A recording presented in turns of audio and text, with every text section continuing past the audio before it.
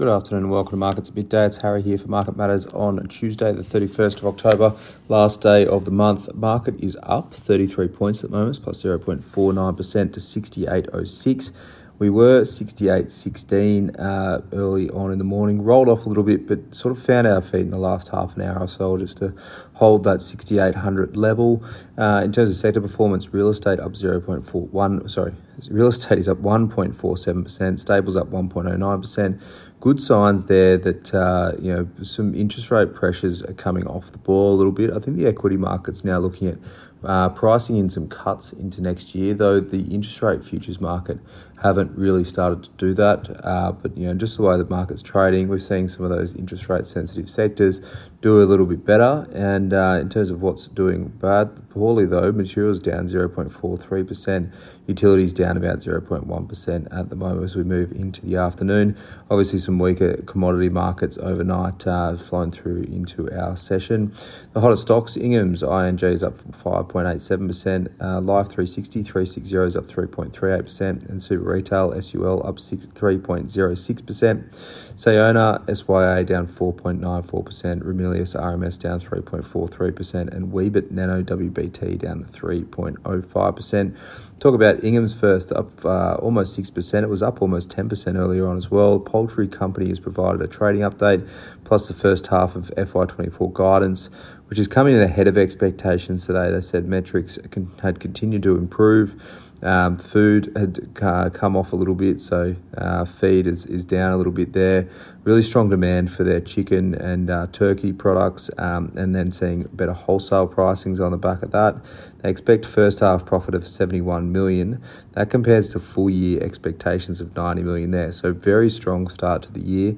They did sort of have a caveat that second half is likely to be a little bit softer. They do expect feed prices to tick a bit higher, interest rates to put a bit of pressure on. But we spoke about Inghams in the morning report this morning, how we like the business, how there's a bit of a tailwind, particularly in slowing growth periods.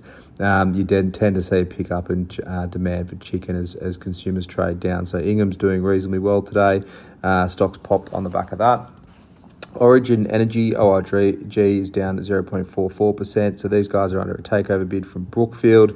AusSuper, who's Origin's largest shareholder, they've stated plans to reject the offer, saying the price is now not enough. Assumptions in the independent expert report seem too conservative. In the super fund's view, valuation unrealistically low. AusSuper hold 13.5% of Origin. There's been plenty of rumours about this one. There's sort of been bubbling away behind the scenes as we approach a shareholder vote on this deal. AusSuper obviously controlling a big portion of the stock in Origin. That's going to put a bit of a dent in the chances of this one getting up.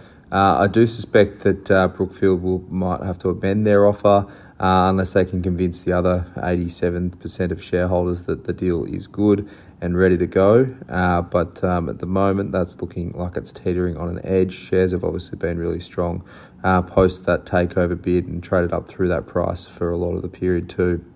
Treasury Wines, TWE, it's in trading hold at the moment. This is a stock we own, it's a stock we like. They are going to go raise some money. They're buying DAOU wines out of the US. It's a luxury US wine brand. Cost them about 1.6 billion Aussie all in, so it's 900 million US upfront, plus a potential for an extra 100 million US payments, depending on how that brand works out in terms of integration and sales going forward. It's a big premium brand, so it continues Treasury Wine's shift to the premium side of the wine market. 95% of revenue comes from bottles greater than US $20 a bottle there, so really much higher sort of average price per bottle for this new brand that Treasury are hoping to pick up. They expect EBIT-S of 63 million US in calendar year 23.